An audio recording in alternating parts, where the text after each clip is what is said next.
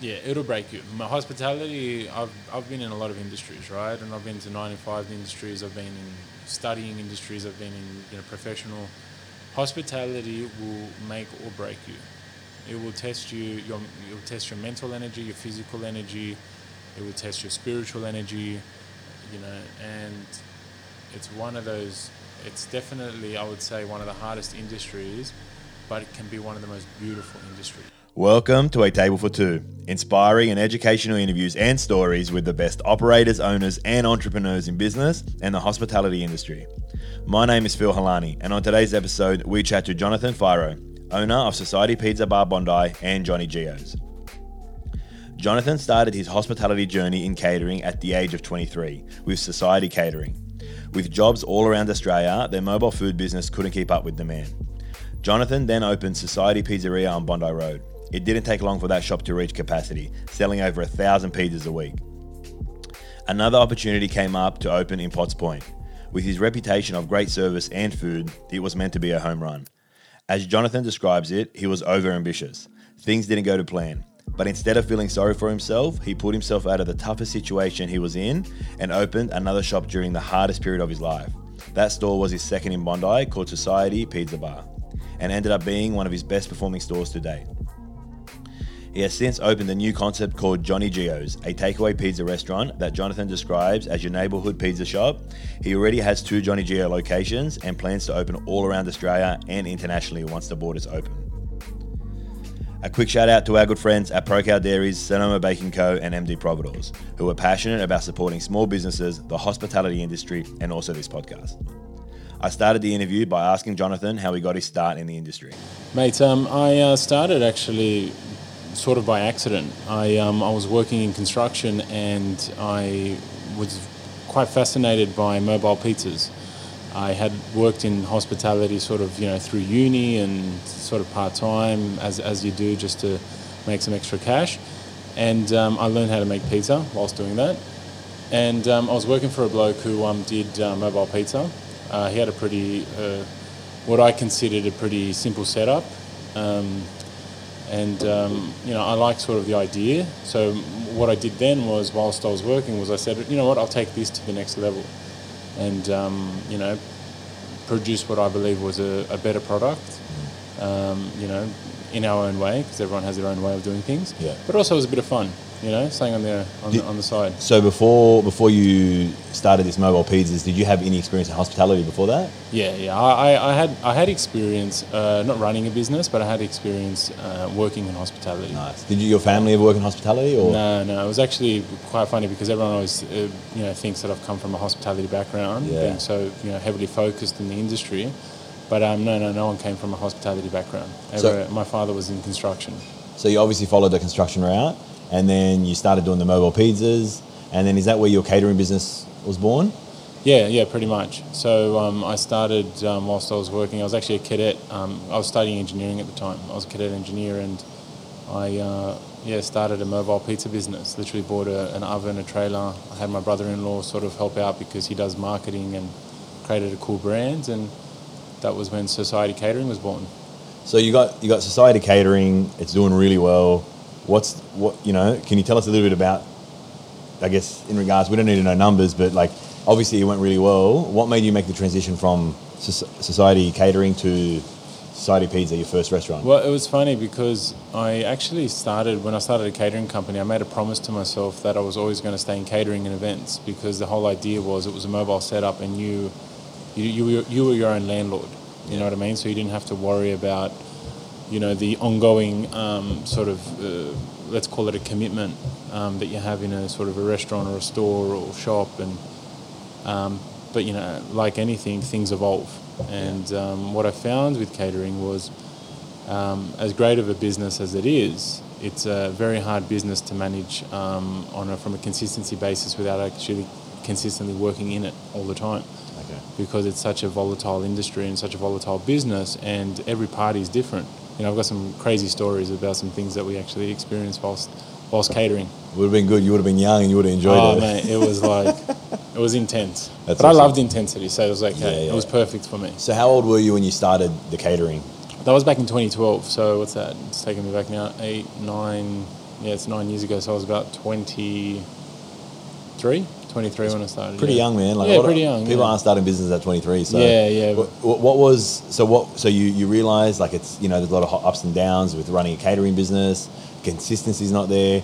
Is that why you decided to, okay, hey, let's decide to do the well, shop? No, I actually started the shop because I wanted a prep base for the catering. So, yeah, it was me and my mate Louis. We started the business together. He's like my longtime best friend, LT. That's awesome. And he works in sort of development and construction. He was always in that route. Yeah. And he actually came up with the first store in Bondi Road. And he was like, oh, you know, come check out this store. We walked in. Totally not our style of pizzeria and things like that. It had all the essentials. I thought, you know what, it's pretty cheap rent. We've got a cool room. It's got an oven.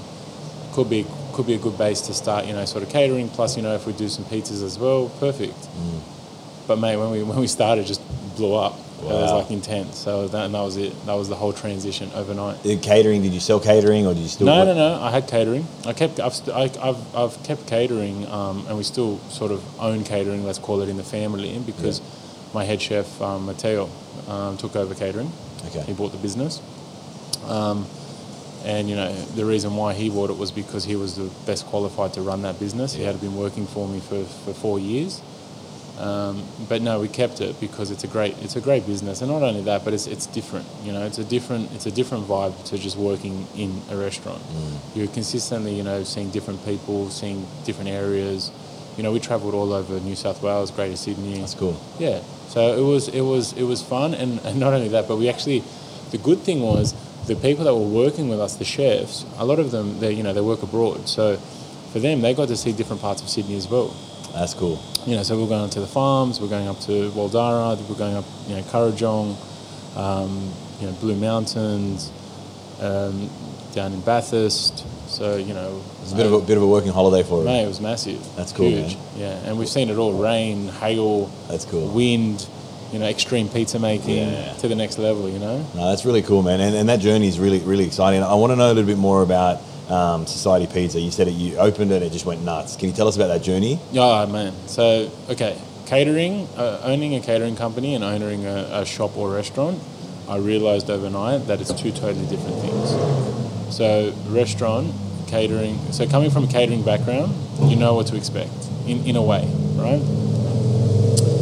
Coming from going into a restaurant and a shop, it was sort of not exactly what I expected. So I had a couple of the boys working for me that were friends from Italy, and when I had opened the shop, that, you know, the whole plan was, you know, they're friends, they're pizza chefs, some chefs, we're all going to work together. It's going to be one big happy family. It's going to be amazing. Yeah, you know what I mean. So we opened the doors.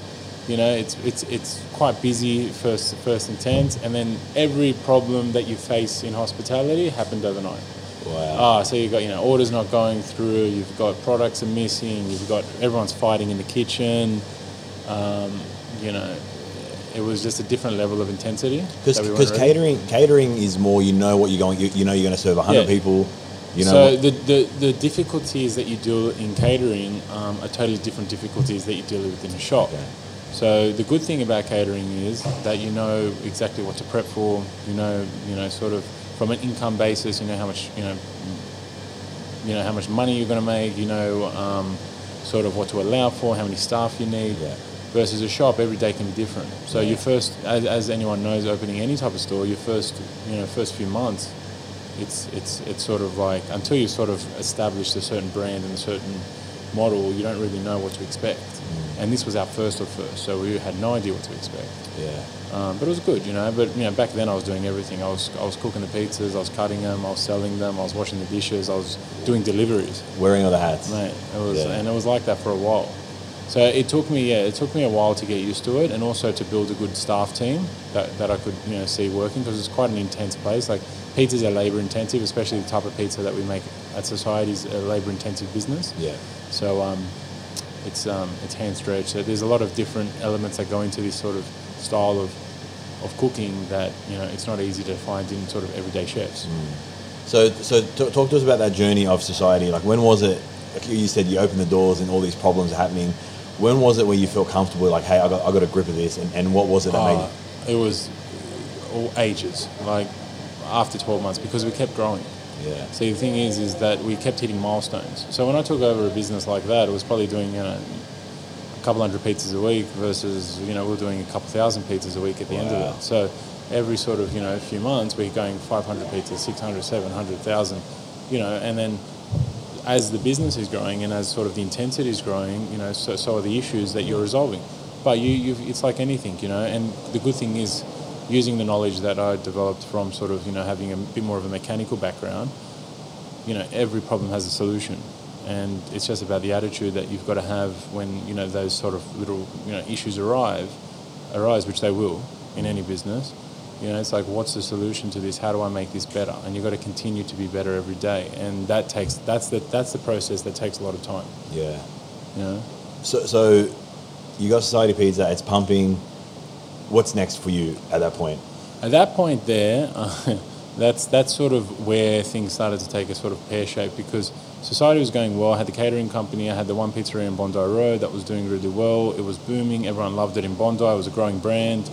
And then we sort of, I probably would say I became overambitious, and we said, let's take it to the next level. And that's when we opened Society Pizza Bar in Potts Point. It was actually Society di Catania, so it was more of a restaurant and pizza bar in Potts Point, which was the old Jimmy Licks. And anyone that knows the area knows us would remember the setup. So that's where I say that things, where I really experienced difficulty, because going into a place like that, we weren't prepared. I wasn't prepared properly, but also, looking back, it wouldn't have been the correct move for the company given its resources at the time. What do you mean by that? The resources? Taking anything, whether it's a second shop, third shop, new restaurant, bigger venture, anything. Once you go larger, you need to be prepared, and you need to be prepared, from a financial background. You need to be prepared operationally. You need to be prepared just even from a mental background with the discipline involved in the business, marketing, everything. And probably at that stage, on the trajectory that we were on, I would say it was the probably not the best move for the company at the time. But hindsight's a great thing. Yeah, of course. So but we learnt a lot. So you was it more the fact that you had this pumping pizza place in Bondi, and you thought you just going to replicate that? Obviously, change a few things, but just replicate that. It's going to go gangbusters. Yeah. So it was a synergy, right? So I was approached by the landlord, who was still I would consider us pretty good friends now, and. We sort of, agreed that, we could take it to the next level in a different venue. It could have been the venue, could have been the area, could have been, anything at the time. But, in order to sort of sustain something that big, it's got to be, turning over what's required, right? And, at the time there, we just were a pumping pizza place. So, that's probably the hardest part, was trying to understand where we sat in that sort of bracket. Are we just a really cool pizza restaurant? Are we a new restaurant bar pizza concept? And we're trying to define ourselves as we're going, which you can't do. Yeah. You need to define yourself before you go into the venue, into the area, into everything. And that's why I call it being ambitious. I was way over ambitious. And at the time I was doing the fit outs, I was doing the construction, I was doing everything I could do just to pump and push and push and push. So I was obsessive. I was crazily obsessed with my business, that it didn't matter what was coming my way. I wanted to be better and bigger and all of this type of stuff. Yeah. That's probably your biggest strength, but it could be your biggest weakness well, as well. At the right? time, like that does become your biggest strength and your biggest weakness, because you've got to learn when to control that side of and that's when discipline comes in. So talk to us about that period of, was it, because obviously it's closed now, what was that period like? Was it busy from the start and then it died off, or what? Well, no, it wasn't that it was never busy or quiet. It was just volatile, and it was just had massive overheads. It was a huge venue, and the area wasn't where it needed to be, and there was a lot of different factors. But it never took off where it's supposed to take off, And not only that, but it drained a lot of energy and resources from where the business at that time should have gone. And so, we spoke a little bit, the first time I met you, we spoke a little bit about the pressures that put on you. Can you give us an experience, Hospitality mentally, we struggle a lot, and a lot of people don't talk about it, right? Yeah, it'll break you. My hospitality, I've been in a lot of industries, right? And I've been to 95 industries. I've been in studying industries. I've been in professional. Hospitality will make or break you. It will test you. It will test your mental energy, your physical energy. It will test your spiritual energy. And it's one of those. It's definitely, I would say, one of the hardest industries, but it can be one of the most beautiful industries. So there's a certain level of intensity that comes with this industry because, it's a social industry, but it's an antisocial, it's an antisocial industry because you're working when everybody else is enjoying themselves. Yeah. And, that part of your lifestyle is a sacrifice. It's a massive sacrifice to be able to, understand that that's where that's the time that you're making your income. But at the same time, then it becomes this amazing, beautiful industry that you're making an income whilst you're enjoying yourself as well. Yeah. So, it's twofold. It's twofold. If it can become negative, it can go really negative. If it becomes positive, it goes amazingly positive. Yeah. But but it's also, it's also how your resilience in the business and like I said, your development and discipline, and there's plenty of different strategies that you overcome just to become more powerful in the industry. But I would definitely say that the toll it takes on you mentally and physically and emotionally is massive. Emotionally as well. How'd you get through it? I had no choice. Yeah. Like literally had no choice. I was in it. I had at the time taken my sister in it, so there was a commitment that was bigger than myself, and and to be honest with you, instead of sort of walking away, I just pushed harder, and we opened another one. During that period, yeah. How do you do that, man? Well, to be honest with you, I'm you can consider me a bit of a gambling man in a way, but I believe, like sometimes, when you're down, you just got to double down, and you got to push harder. And I sort of just... How do you do that? I'm sorry to cut you off, but how do you do that when you're going through those mental stresses? So this is how I looked at it. I took a step back for a day, and I said, let's take this situation out of the equation. Let's look at this like an engineer, right? You've got this amazing start to a beautiful business, right? It's booming. We know that there's definitely a foundation that's going so well. Now, your trajectory in life, like any other decision, because I believe life is just a bunch of decisions, right? Every day you're making a decision. Yeah. So this is just a decision that's led us to a certain point. Now at this point, we can throw it all away, and I can say, that's it. It's not worked. I don't want to know about it. That's one thing. Or if this had never have happened, and I won't say had never have happened because you want to be able to gain the knowledge and the experience, of course, from the event. But let's say that on the trajectory that this never happened, what would my next move have been? And I looked at it like that, and I said, okay, well then let's get that move anyway, and let's try and maintain this, and let's try and work towards the same trajectory that we're on without throwing in the towel. Yeah.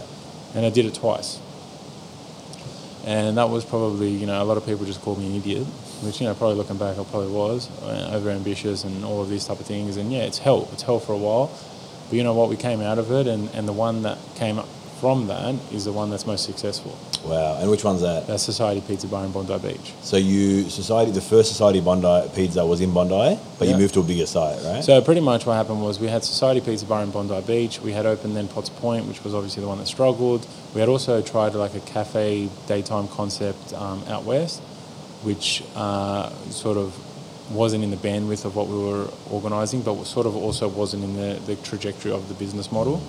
But then Society Pizza Bar Bondi Beach was sort of the bee's knees of where we wanted to be. And when we opened both of them, we had both of them doing pretty well. But obviously the one at Bondi Beach was the one that had a bit more of an offering, a bit more of a restaurant, a bar, cocktails, and amazing Society Pizza. Yeah. And to be honest with you, at that stage, once we sort of hit that mark, Victoria, who's my sister, she took over, that part of the business. And, she made that hers, which I was happy with, because if I had to go with anyone, I had to keep in the family. Yeah. And I focused on then, the recreation of the whole pizza model, which became Johnny Gio's. So where we're at now? Yeah, Johnny so Geo's. I hold society dearly in my heart. I love it. It was my first It's your baby. creation business, everything that's taught me so far, where to be. And, I've still got big plans for that business, one day. But at the moment it's doing its job, it's feeding amazing pizza to amazing people in Bondi. I love that. And everyone I've spoken to and the things I see online, it's all very positive. And so credit to you for what you've created. So can you tell us the difference between Society Pizza and Johnny Geo's and what you're trying to achieve with both? Yeah, well, Society Pizza is obviously Napolitano pizza. It's for me, it's a pizza that, it's awesome takeaway, but it's the best eaten in store. As ask any Italian pizza chef that knows Napolitano pizza, they'll tell you it's from the oven into your mouth. Straight up. That's how you get the best from it. And also, it's got a great vibe and family, and it's a restaurant, and it's where you want to come in and you want to bring the kids, and you want to bring, your mother or your father or the family, and you come in for a beautiful Sunday lunch, and you're having a bit of pasta, and you're having a bit of pizza and some cocktails, and you've got, the waiter there that you've known for a few years, and it's that beautiful Italian family that's there, And that's Society. That's what Society was always about. Society was just a generous offering, good Italian, all handmade, casalinga, that's done, for the family. Johnny Geo's was the same Italian family creating this amazing product that could be, sort of somewhat broadened into, other parts of the world, let's call it, of Sydney. So, my goal with Johnny Geo's was to make an amazing product that I could consistently make in so many different places that also did so well for delivery and takeaway.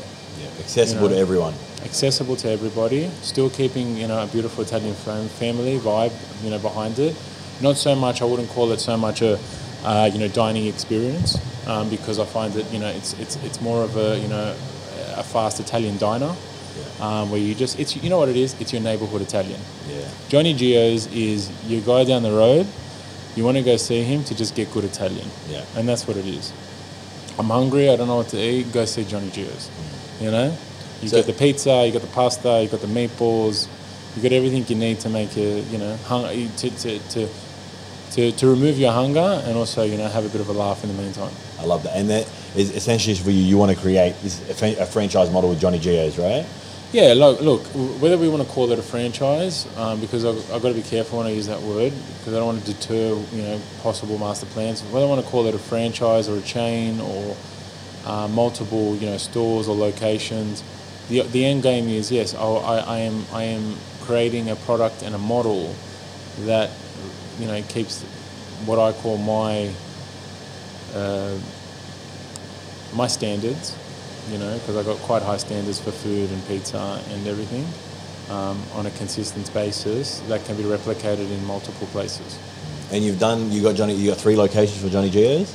So at the moment we've got 2 locations. We've got Bondi, Waterloo, and we've got 2 in the sort of mix that we're looking at the moment. So how's the transition been from going from 1 Johnny Geo's to 2 in regards to keeping that standard? Have you been able to do that? Well, I've had to be really what I call sort of realistic about it, and that's where I'm going in each venue with the right people. Yeah. I'm not trying to maintain total ownership of the business, because what I really care about is maintaining the standard of the brand. I'm investing into the brand, and for me the brand is the family, and I'm taking a lot of people along the journey with me. Okay. We're going on the journey together, which means that I'm always recruiting and finding the right operators to be involved, which one day will possibly be franchisees, to be involved in the journey, because my mission is to create amazing stone baked pizza, cooked in the same method as a wood fired oven, multiple times, and maintain a certain standard, but be an awesome pizza that you can take home and eat or get delivered. Yeah, I love that. And is there a goal of how many shops you want to have, or I want to be international. I want to hit the Asian market. I want to be in America, and I think that in Australia we have such a high standard for hospitality and we've also got such a high standard for labour. So I find that if you can create a successful model in Australia, and you know that it will work international, then you should go international, because I think the international market needs more. Yeah, man, and I think I've obviously tried your pizzas, so I know your pizzas will be able to go anywhere in the world, and you'll be able to be successful. So I'll hold you to that. Well, what separates you from the other Italian restaurants? I mean, Italian is probably the most popular cuisine in Australia, Italian food. What separates you, your Bondi store and Johnny Gio's, to the rest of the Italian restaurants?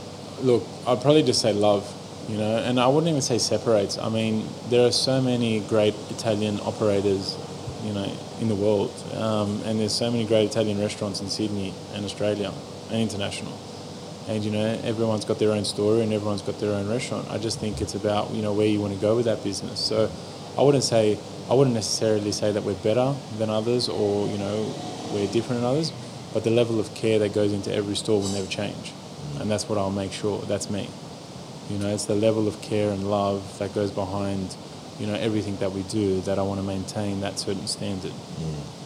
So, which is why we're not growing too fast. That was my next question. Essentially, does that scare you, the fact that you're going to grow, but also you got such a high stand when it comes to the caring of the product and the service and the branding and all those things? Well, no, because it's a mixture of discipline and passion. I don't think you can be too passionate, you can't be too obsessive, and you can't be too disciplined. There has to be a great mixture. Yeah. You can't have one for the other. So, I mean, for me, it doesn't scare me, because I'm not going to move faster than I can move. I've learned my lesson, and that's what I'm saying, back to knowledge and experience. Yeah. You've got to always take the beauty out of everything. A buyer's man once said to me, and it's a really good story that stuck with me. It was the story of the pearly white tooth. Right, and he's telling about these two, father and son. They're on this bus from Thailand. They're driving past, and there's this carcass on the road, and it's a run over tiger, right? And as they're driving past, the son looks back and he goes, "Oh, Dad, did you see that? Did you see the carcass on the ground? Did you see the tiger that was run over?" And the father says, "No." He goes, "I didn't see that. All I saw was a shiny white tooth." So the whole idea is what do you want to take out of your experience? What is it you want to take out of it? Do you want to see the dead carcass, or do you want to see the pearly white tooth? Yeah, I love that. And that's the only difference between, in my book, success and failure. And how much pressure do you put yourself under? Because obviously there is that high pressure. Like, you're growing, your name's on essentially on the Johnny Gio's, right? Like, if your name's on it, is that pressure? Does that scare you? Look, I wouldn't say it scares me. No, I thrive off it. I enjoy the journey. I do enjoy the journey. I want to create. I want to continue to create, and I want to. And to be honest with you, I really push myself in the business to be better every day. I do really believe that we're here to progress as humans in general, and every day you need to be evolving. So, and that's the same with the business. Anytime I see something that we can do better, I want to do it better. Or anytime we can come up with something that can be better, I want to make it better. So for me, no, it doesn't scare me, because I know that I'm going to always push to evolve and to get better and better with the business. And I think the experience you said that you had at Potts Point has taught you so much moving forward, right? Oh, 100%. Can you give us some lessons that you think that were really important? Well, I mean, probably the biggest lesson that I would have to take from that is, doesn't matter what happens, don't remove your standards, because they're very easy when times are tough and when things are going hard. It's a very easy excuse to lower your standards. Can you explain to us, like, what you mean by standards? What standards are everything, how you conduct yourself, your business, inside and outside your workplace, and just even how your business is being run. So I mean, it's for me, it's like we make do with the toughest situations, but there's always we live in a free country. There's always an option. Don't forget, there is always an option. Yeah. Okay. Some of the most successful people in the world, the majority of successful people in the world, have all had failures, massive failures, right? And don't you leave that in your head when you're going through something, because you don't want to set yourself up for failure either. But you've got to keep that a part of what you're doing, because you've got to understand that with everything that you're doing, there's an option to still progress forward, and don't feel sorry for yourself. Yeah. That was one thing I learned. Don't feel sorry for yourself. It's hard though when you're going through those tough times, right? Oh, yeah, it's definitely not easy. It's like excruciating, but you just understand that there's brighter days and better things will come from it. And understand as well, I look at my life a bit like a movie. And I said, it's just another scene in the movie. What's going to happen next? How's this going to affect the next scene? So just take a sort of a step back and architect the situation a bit better, and understand that you'll get through it, and what can you learn from it, and how can you make it better. But one thing is, don't change your standards. Yeah, maintain what your integrity. That's probably the best lesson. Don't make excuses. And that's the thing, and the fact that you were looking at other stores while you were going through that down period shows that resilience in you, right? Yeah, well, I mean, it could show resilience or just stupidity. Well, you've come out the other side a lot stronger. So, but yeah, no, definitely. Can you talk to us a little bit? Everyone listening, essentially, most of the people listening are in the industry, and they're always battling to get food costs at a certain point, wage costs at a certain point. What are you doing to get, is it, are you sitting at 30%? Look, to be honest with you, I look at it like this. I was so pedantic about our bottom line in every business that we had. I was so pedantic about being better and cutting here and fixing that and this and that. And so you should. A lot of one-off businesses it's so important. Yeah. Every inch is what makes up that mile. Every inch is what makes up that profit, that bottom line. Yeah. In any business, not just hospitality, right? So that's a huge importance in terms of that. But that can also drive you crazy, and it can also take the passion and the love out of what you're doing. Yeah. Right. So yes, you've got to weigh it up. You've got to have, one's got to be, you're passionate. You love your brand, you love your business, you want it to succeed, and the other one has to be commercial and has to go. I've got to make money, and I've got to be able to pay my bills, and that's why a lot of people go under. Where I'm at now has evolved. It's changed, because obviously I was so concerned of that, and I worked, quite hard through COVID and all of that. But now, my main priority, if I'd say, the biggest priority for me is making sure that this brand is awesome, and making sure the people that work for us, work with us, that they're awesome, and that they're loved. That's number one, because, that. And then eventually that's going to evolve and evolve and evolve. Obviously maintaining a certain commercial standard, that's going to evolve, and that's what's going to make this business even more amazing. Yeah. Because we're only in the seed right now. You know what I mean? We're at this little seed that you're watering and you're growing. You've got to love your business, and you've got to give it everything, and you've got to continue to make sure that it is loved, and then it's going to grow. So what I focus on now is, I do have standards in terms of percentages for our cost of goods, our wages, and that. But you ask any hospitality operator, you're going to ask him, what's your most volatile part of the business? He's going to say staff. Yeah. Everyone knows it. Of course. Especially now where we're at, with everything, staff. It's 100. It's always going to be the issue, staff. And that's fine. You know why that's fine? Because you're investing in people. Yeah. At least it's not going to something that it's not bringing back to the economy. It's true. You're investing in people. You're investing in someone else's life. Yeah. So you're helping better someone else's life. So for me, as much as that becomes an expense, I don't just look at it as an expense. I look at it as an opportunity. As part of that business. And obviously it has to grow and expand into a certain level where it's going to then be profitable, and it will, and all of that. But at the same time, you're teaching and mentoring and you're growing. I tell even the guys that work with us now, we've got some amazing chefs, like really good chefs, pizza chefs, dedicated. Some of them love the business as much as I do. And, I see the opportunity in them, and I say, don't even think for 1 second that, one of these can't be yours one day, or you can't have the help to have your own one day. You want everybody needs opportunity. Yeah. I don't believe anyone should go to work, clock in, clock out. For a period of time, of course, that's fine. Everyone does it, right? But it doesn't matter where you are, you need opportunity. So whether it's you're learning from the business that you're working in, whether it is you're learning from, from the people around you, whether you're making connections, whether you're making more money, whether it's, financial opportunity, whether it's, time opportunity, so works good with your lifestyle, so you can learn other things, or whether it's like you're growing with the company, there always has to be opportunity. And I had this exact same conversation with my sister yesterday. It's like the people that work for us, like the people that are in the business, right?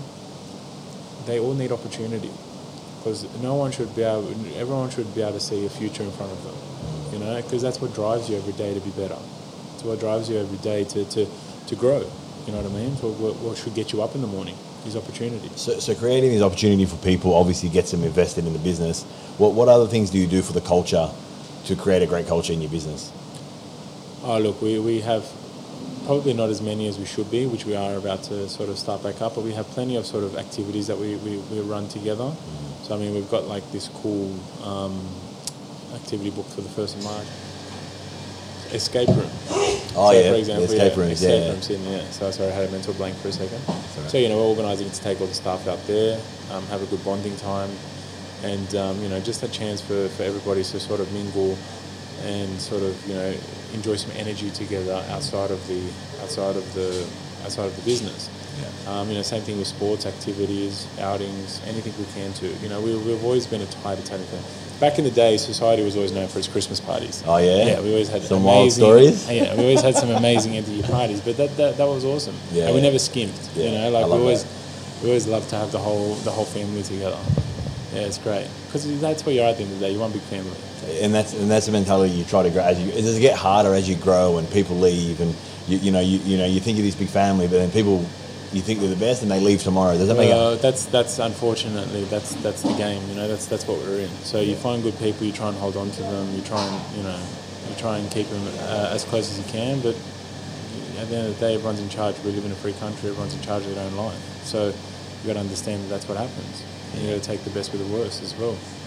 You got a great outlook on that, man, and I'm loving this podcast. How did you cope during COVID? Like how did you cope personally, and what were some of the things you did to keep your business afloat? Well, we thrived through COVID. Really? Yeah, through COVID was a blessing for me. It was a blessing because pizza sales went up.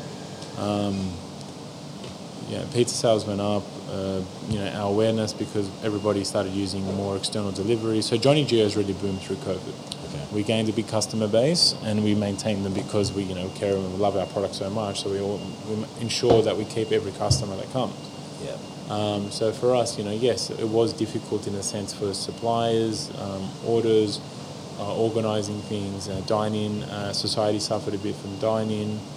And my heart goes out to a lot of restaurants and businesses that have gone under because of COVID, but I mean, like I said before, it's like that's the situation that you're in, and you've either got to do something that's going to make it awesome, or, you've got to make a decision for what you can do in that period of time. But, the only time I suffered during COVID was, sort of not being able to actually move around as much as I like to, but apart from that, it was all work for me at that time anyway. So your Johnny Gio model, essentially takeaway. So Bondi Road is predominantly takeaway and delivery. Okay. It's a very small shop. Waterloo, we do a bit more of a dine-in, so it's a very casual order at the counter, take a seat. We're not a restaurant. You come in, you order, you sit down, you can sit wherever you like. It's a casual setup. You can enjoy, have a laugh, eat. But it's not a sort of it's not a place we're going to go for a dining experience. Yeah. And as they sort of evolve, like a place that we're looking at now, it's going to continue to evolve on that diner concept. So it's somewhere where you can get really affordable, great food, have a great, awesome vibe, drinks, but you don't have to feel like it's somewhere where you have to sort of get too ready for. In other words, more casual. It's neighborhood casual Italian. Done well. And a lot of the recipes are recipes that I've got down from the grandparents and the family in Sicily and Abruzzi and all of that, and we put it all together, and I continue to explore different recipes and things that I like to bring to the table for other people to enjoy. But we stick by the discipline, which is it's easy Italian, easy accessible Italian. Yeah. So it's not where I would try and experiment with things that don't need to be on that menu. How much of your inspiration comes from, like you said, the grandparents, kind of the food? All of it. Yeah. I was very fortunate when I was younger that with my father and mum we used to travel a lot to Italy, and to be honest with you, I haven't been back for so long, which I'm dying to go and get sort of some more inspiration. But luckily we have the internet, you know, I could just jump on. No, so you know, and we used to go and spend, you know, hours upon hours in the water, and we used to. My grandmother used to make different dishes, and father and mum and everyone in the family cooked. That's beautiful. You know, so yeah, there's plenty of recipes that, you know, sort of get passed down. Just memories, Yeah. the smell. You know, that's all you need. I love that, man. And does it? Is that what constantly inspires you to keep doing what you're doing? Yeah, look, what I love is I love seeing other people enjoy. That's my biggest. That's my mission. My mission is to allow others to enjoy. You know, to allow others to enjoy the quality of the product. Yeah. And to enjoy the quality of everything that comes out. You know, we don't want to just be a mass-produced pizza chain. We want to be an artisan. You know, amazing. You know, almost like it feels like there's one store, but there's 1,000. You know what I mean? Because every one of them have soul and love and care, and that culture is never going to die. And the same thing with the food. The food will speak for itself. Yeah. Always. What scares you about that growth? About having, because the idea of having your neighborhood pizza joint is such a great idea, and if you can execute it at the quality that you do here, it's going to be a success. But what scares you the most about that? Well, staff. Staff is the biggest one for me. My biggest fear is staff, and you know, I don't even like to call it fear. We'll call it an obstacle. Staff for me, just ensuring that we find the right people that are, you know, and it doesn't have to be necessarily the people that have the right skill. It's just the people that have the will to learn. You know, and everyone now, you know, has so much option. So there are so many options, you know, at the moment in hospitality in Australia. So finding good staff can quite, you know, come, you know, quite hard. But yeah, that would probably be the only thing. You know, the only sort of obstacle in the way is finding the right people to take on the journey with us. And how do you see, obviously, takeaways still thriving through COVID? I mean, we're kind of out of COVID, but we're still kind of in the mix there. But how do you see the future in a year's time, hospitality after COVID? Oh, look, I don't think it's going to change too much. I mean, you know, I think the only thing that's sort of going to be probably, you know, a bigger impact might be the fact of the signing in, you know, some more of the digital, you know, menus and ordering and things like that. But, you know, everybody's going to revert back to going out and socialising and you know, inevitably that's where it'll end. You know, like, you can't change that. You can't take that away from people. You know, I don't think restaurants will change. Yeah. Do you think that, you know, obviously there's a lot of businesses that have closed during COVID. I mean, we don't, like I've said this previously, we don't want to benefit off people's downfalls, but do you think there's going to be opportunities for you to open more stores because you're going to be able to take over leases? Look, I've been approached by so many different, you know, places that have gone under or that aren't working, that aren't operational. I mean, I guess you wouldn't call it somebody else's demise, because I mean, if anyone wants to be successful and they really want it, they'll be successful, you know. And that's coming from my own experience, right? You know, it's just timing, you know. It might be the time in someone's life, you know. Like I had a meeting yesterday with another gentleman that's in hospitality, and he's opened a few, you know, big venues. You know, we had the exact same discussion. He's almost 60, and he's like, he's closed his place, and he's like, you know, I don't have the energy that's required to put in this place to keep it open, to keep it vibrant, to, you know, and that's how it is. So, you know, it's just, I find it's just timing in people's life. Yeah. You know, it's timing, because, you know, for somebody else it might not be the right time. For you, it might be the right time. You know, so for me, you know, yeah, there's definitely a lot of great deals at the moment to get it, but I mean, that's probably minute to the big picture. Yeah. You know what I mean? It's probably not the part that's, you know, crucial, you know, to the big picture. So for me, whether or not it's an extra, it's always an additional sort of, it's an additive to what we're doing. But, you know, you don't want to turn off your core path. Because one thing I did learn as well was opportunity is great, but you got to also know when to say no to an opportunity. Why? Well, because sometimes those opportunities take you off the path you're supposed to be on. So that's a really good point. That path you're on, if this great opportunity comes along, how do you know to say no to it? Is it just tunnel vision? I don't have that answer, because unfortunately I'm still learning. It's true, Yeah. I really am, because I get thrown a lot of things every day, and you know, and one thing I struggle with are options. I struggle dramatically with options. when I'm given too many options, I go crazy. You know, I find out like when I have one way and I have to make it work.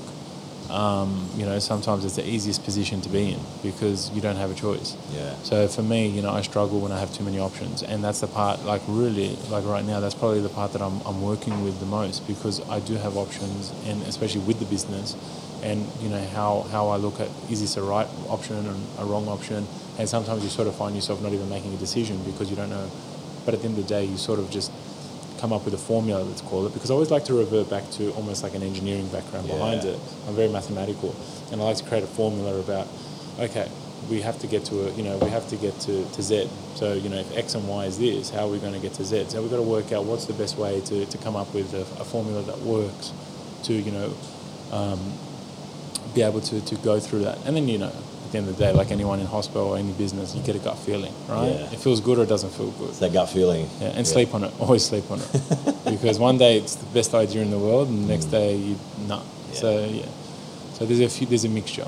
What are you? But I'm definitely a lot more cautious. Yeah. A lot more cautious. Is that because you're getting a bit older and you obviously want different things? Like, you know, the 25-year-old Johnny probably, you know, obviously was single and focused on working hard and just wanted, and now you're obviously in a relationship and you want to kind of have more of a balance. Is that why? Yeah, I guess a balance, and also because, you know, you sort of get to a point in your life, and, you know, I still consider myself very young. I'm only 31, but, you know, you get to a point in your life where it's like, you know, you're always dreaming you're going to make it, you know, you're dreaming big, but, you know, eventually it's like dreams are just dreams, so you've got to start hitting goals, you know, and what are your milestones? And every time you've got a milestone and a goal, and, you know, you get a bit cautious because you don't want to go off that trajectory towards that milestone. You know, going backwards can be scary, but I mean that's our business, right? So, you know, we ride the risk, and for me it's like, well, yeah, you know, yes, my lifestyle has changed, but it's mainly from experience, from going through such a tough period and understanding that, you know, things don't have to be that hard. Because it was always hard, like in the sense from a perspective of how I started to build, and, you know, so for me it's like it doesn't have to be that hard. You just got to take a breath and find a smarter option or find a better route, you know. And, you know, for anyone opening a business, you know, you've really got to make your money on the way in. You know, I don't like to talk about money and finances and these type of conversations that much because I feel like it deters from the passion of the business, but it's a big side of the business. You've got to really know how to make your money on the way in. On any deal, all right. That's a difference between making, you know, 50,000 versus 100.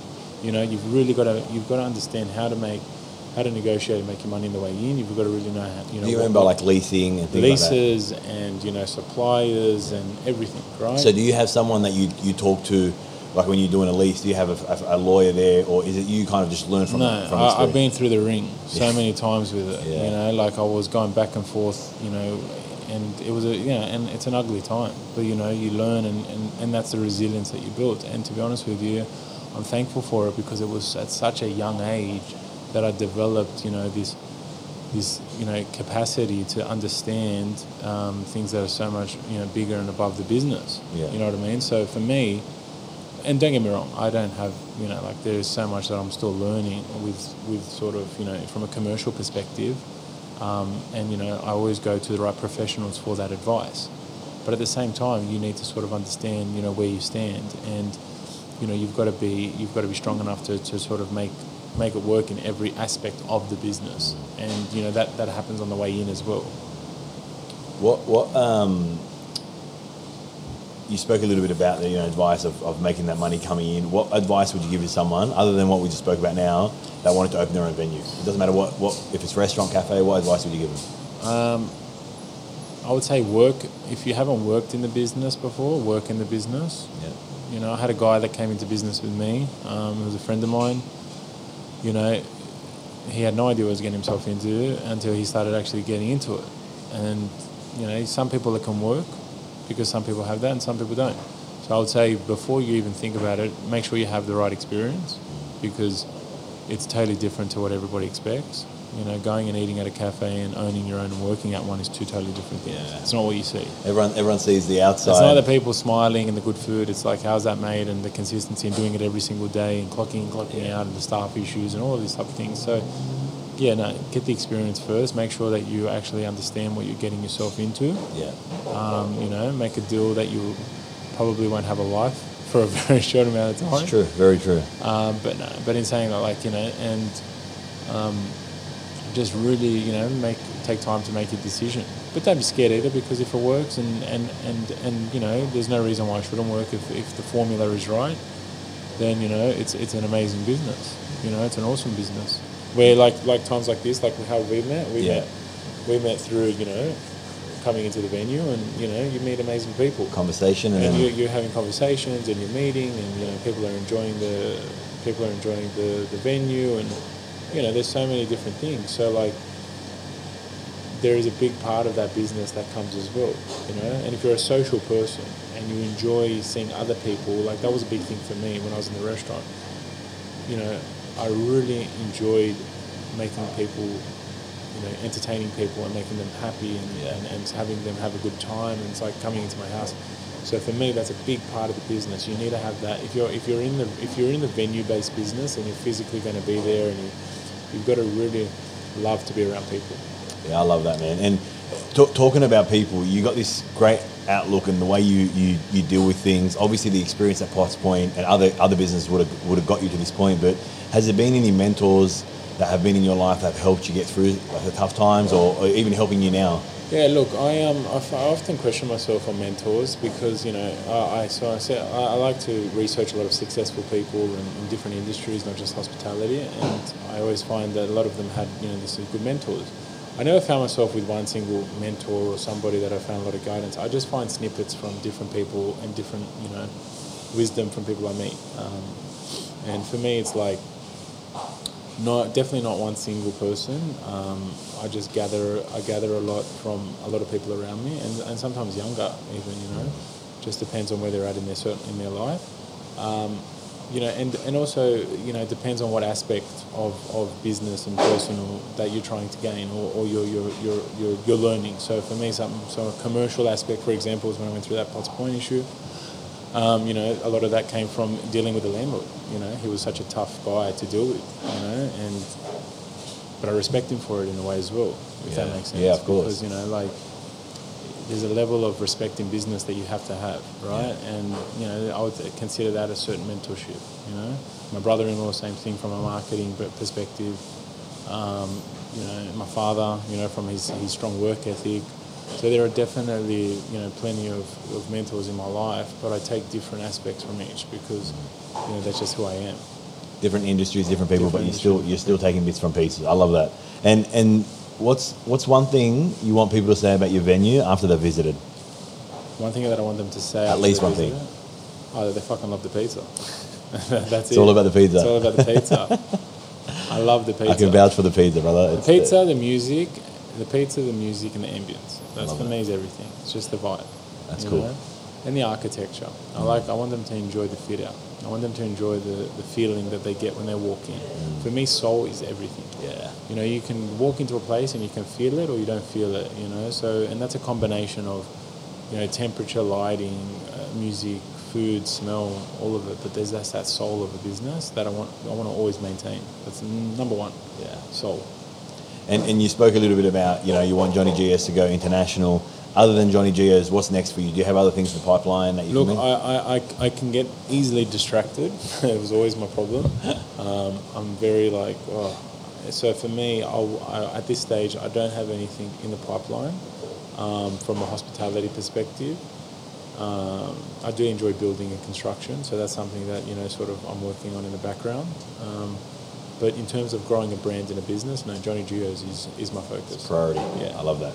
And so the final question. Oh no! Before the final question, is there anything that you think I've missed that you want to add that could add value to this podcast for people that are in the industry, or just a question that you think maybe I should have asked? I'd probably say that the biggest sort of question that people have to ask themselves if they're in the industry is, why am I doing this? And be able to answer that question. Because I used to find myself after so many busy nights getting home and, good nights, bad nights, everything. And I was so full of energy and revved up, and then I would be, I wouldn't be able to sleep, and I saw how it affect my lifestyle. So you just got to really understand, why am I doing this? What's my end game? So, I would definitely say be able to establish, an answer to what your end game, what is your end game? Yeah. Where do you want to go with this? Do I want to work for 5 years really hard and sell my business? Do I want to grow a chain? Do I want to just be that happy guy that wakes up every morning, that loves his cafe, loves his customer? She likes her latte like this. No, he likes his croissant. And that's fine. Yeah. There's nothing wrong with that. Everyone's got their own opinion in hospitality, right? So like some people are restaurateurs. They love going to their restaurant every day, seeing their customers, allowing them to enjoy their menu. But establish your end game. Yeah. Because it's one of those businesses that you can easily wake up in the morning one day and go, what am I doing? Well, why am I doing this? Well, why am I always stressed? Why am I always feel like this? Well, why? Even if you're making money, that's what you get with it. So just establish your end game. Asking the question of why. I love that. Ask your question of why. Yeah. Exactly. So the final question, one of my favorite podcasts, How I Built This, he always asks, his final question is, how much of your success do you put to luck and how much to hard work? Oh, man, 90% hard work. Yeah. Honestly. Probably the most luck I've had has been in the last year. Through your hard work though, right? Yeah, through hard work. but it's probably been through, but honestly, look, put it this way. I consider us lucky being Australian. Yeah. Seriously. Like being in Sydney, Australia, that's luck for me. That's luck because I often wonder that there's so many people in this world that are born into such less fortunate situations and less fortunate so we have, doesn't matter what's happened, we have the road in front of us. Yeah. So if you've got a will to work and you've got the will to create, you can create. No one's stopping you. So for me, I would consider that the biggest luck is where we are. But then in saying that, from using that as a base, the rest is hard work. The rest is hard work. So if you've got it, so in other words, if you've got the will to sort of create and grow and all of that, then you have what you need in front of you. Yeah. Mate, great answer. That's a great answer. Johnny, thank you again. Thanks for your time, and obviously we're working on some stuff together. Yeah, some exciting stuff. So it's pretty exciting. So people stay tuned for that. But thank you for your time, and I consider you one of my mentors now. So I really appreciate it, brother. Thank you very much. Cheers, man. Thank you.